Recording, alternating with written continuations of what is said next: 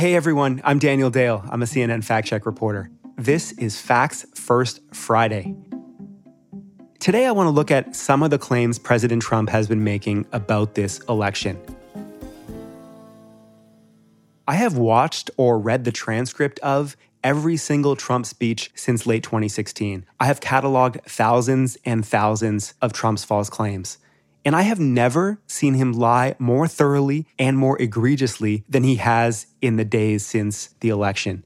Almost nothing President Trump has said about the election since election night has been true. He has taken a blowtorch to the presidential tradition of defending the legitimacy of the democratic process, and he's done so by lying endlessly about mail-in voting, about the vote count, about elections officials. A lot of this stuff is just bonkers. He kept claiming that he had, quote, won states. He was losing. In a couple cases, Michigan and Wisconsin, even after media outlets had called those states for Joe Biden. Now, we like to try to fact-check both sides, both candidates, but Biden has just not said anything inaccurate, hasn't made any live proclamations like Trump about these results. Biden has simply urged calm, said all votes should be counted. That's basically what presidents and prominent candidates always say. That is normal. What Trump is doing is just not at all normal.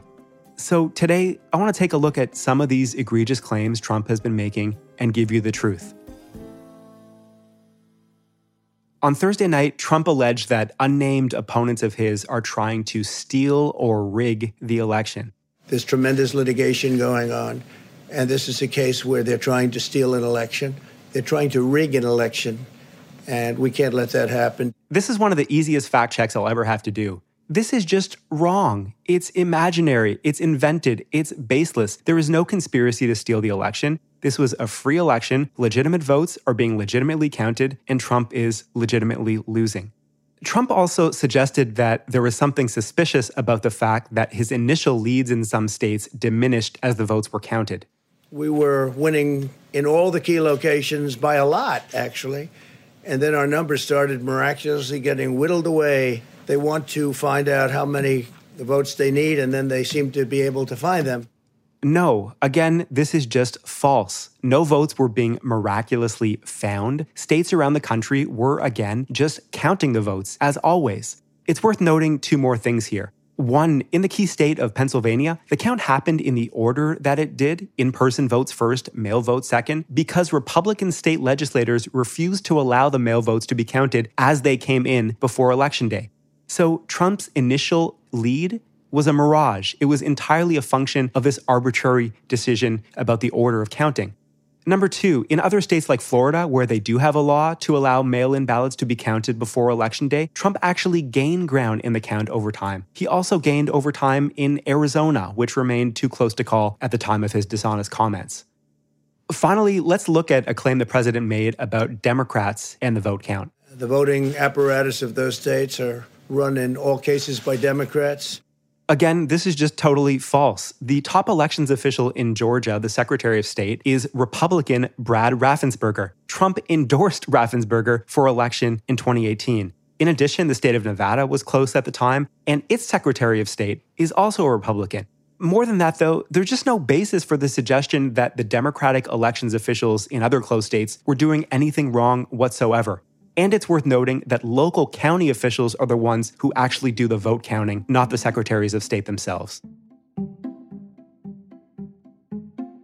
Now, a lot of this stuff seems super ridiculous or super obvious to a lot of us, but these lies have serious consequences. We know that tens of millions of Americans believe Trump even when he says things with no basis in fact whatsoever. So these lies do serious damage to Americans' faith in not only this particular election, but in American democracy itself. This is just, frankly, appalling stuff. I think it's either the most dangerous lying Trump has done or the second most dangerous behind his serial dishonest downplaying of the coronavirus pandemic. Now, that said, none of this is a surprise. It kind of had to end this way. It's striking that a run to the White House that was effectively launched with Trump's lies about Barack Obama's birthplace now appears to be ending in lies, trying to cast doubt on the democratic process itself. Thank you all for taking the time to listen, and please stay with CNN for all the latest political news and fact checks. CNN Political Briefing is a production of CNN Audio. This episode was produced by Will Cadigan and David Toledo and engineered by Francisco Monroy. Haley Thomas is our senior news producer, and Megan Marcus is our executive producer. Raj Makija is our senior production manager.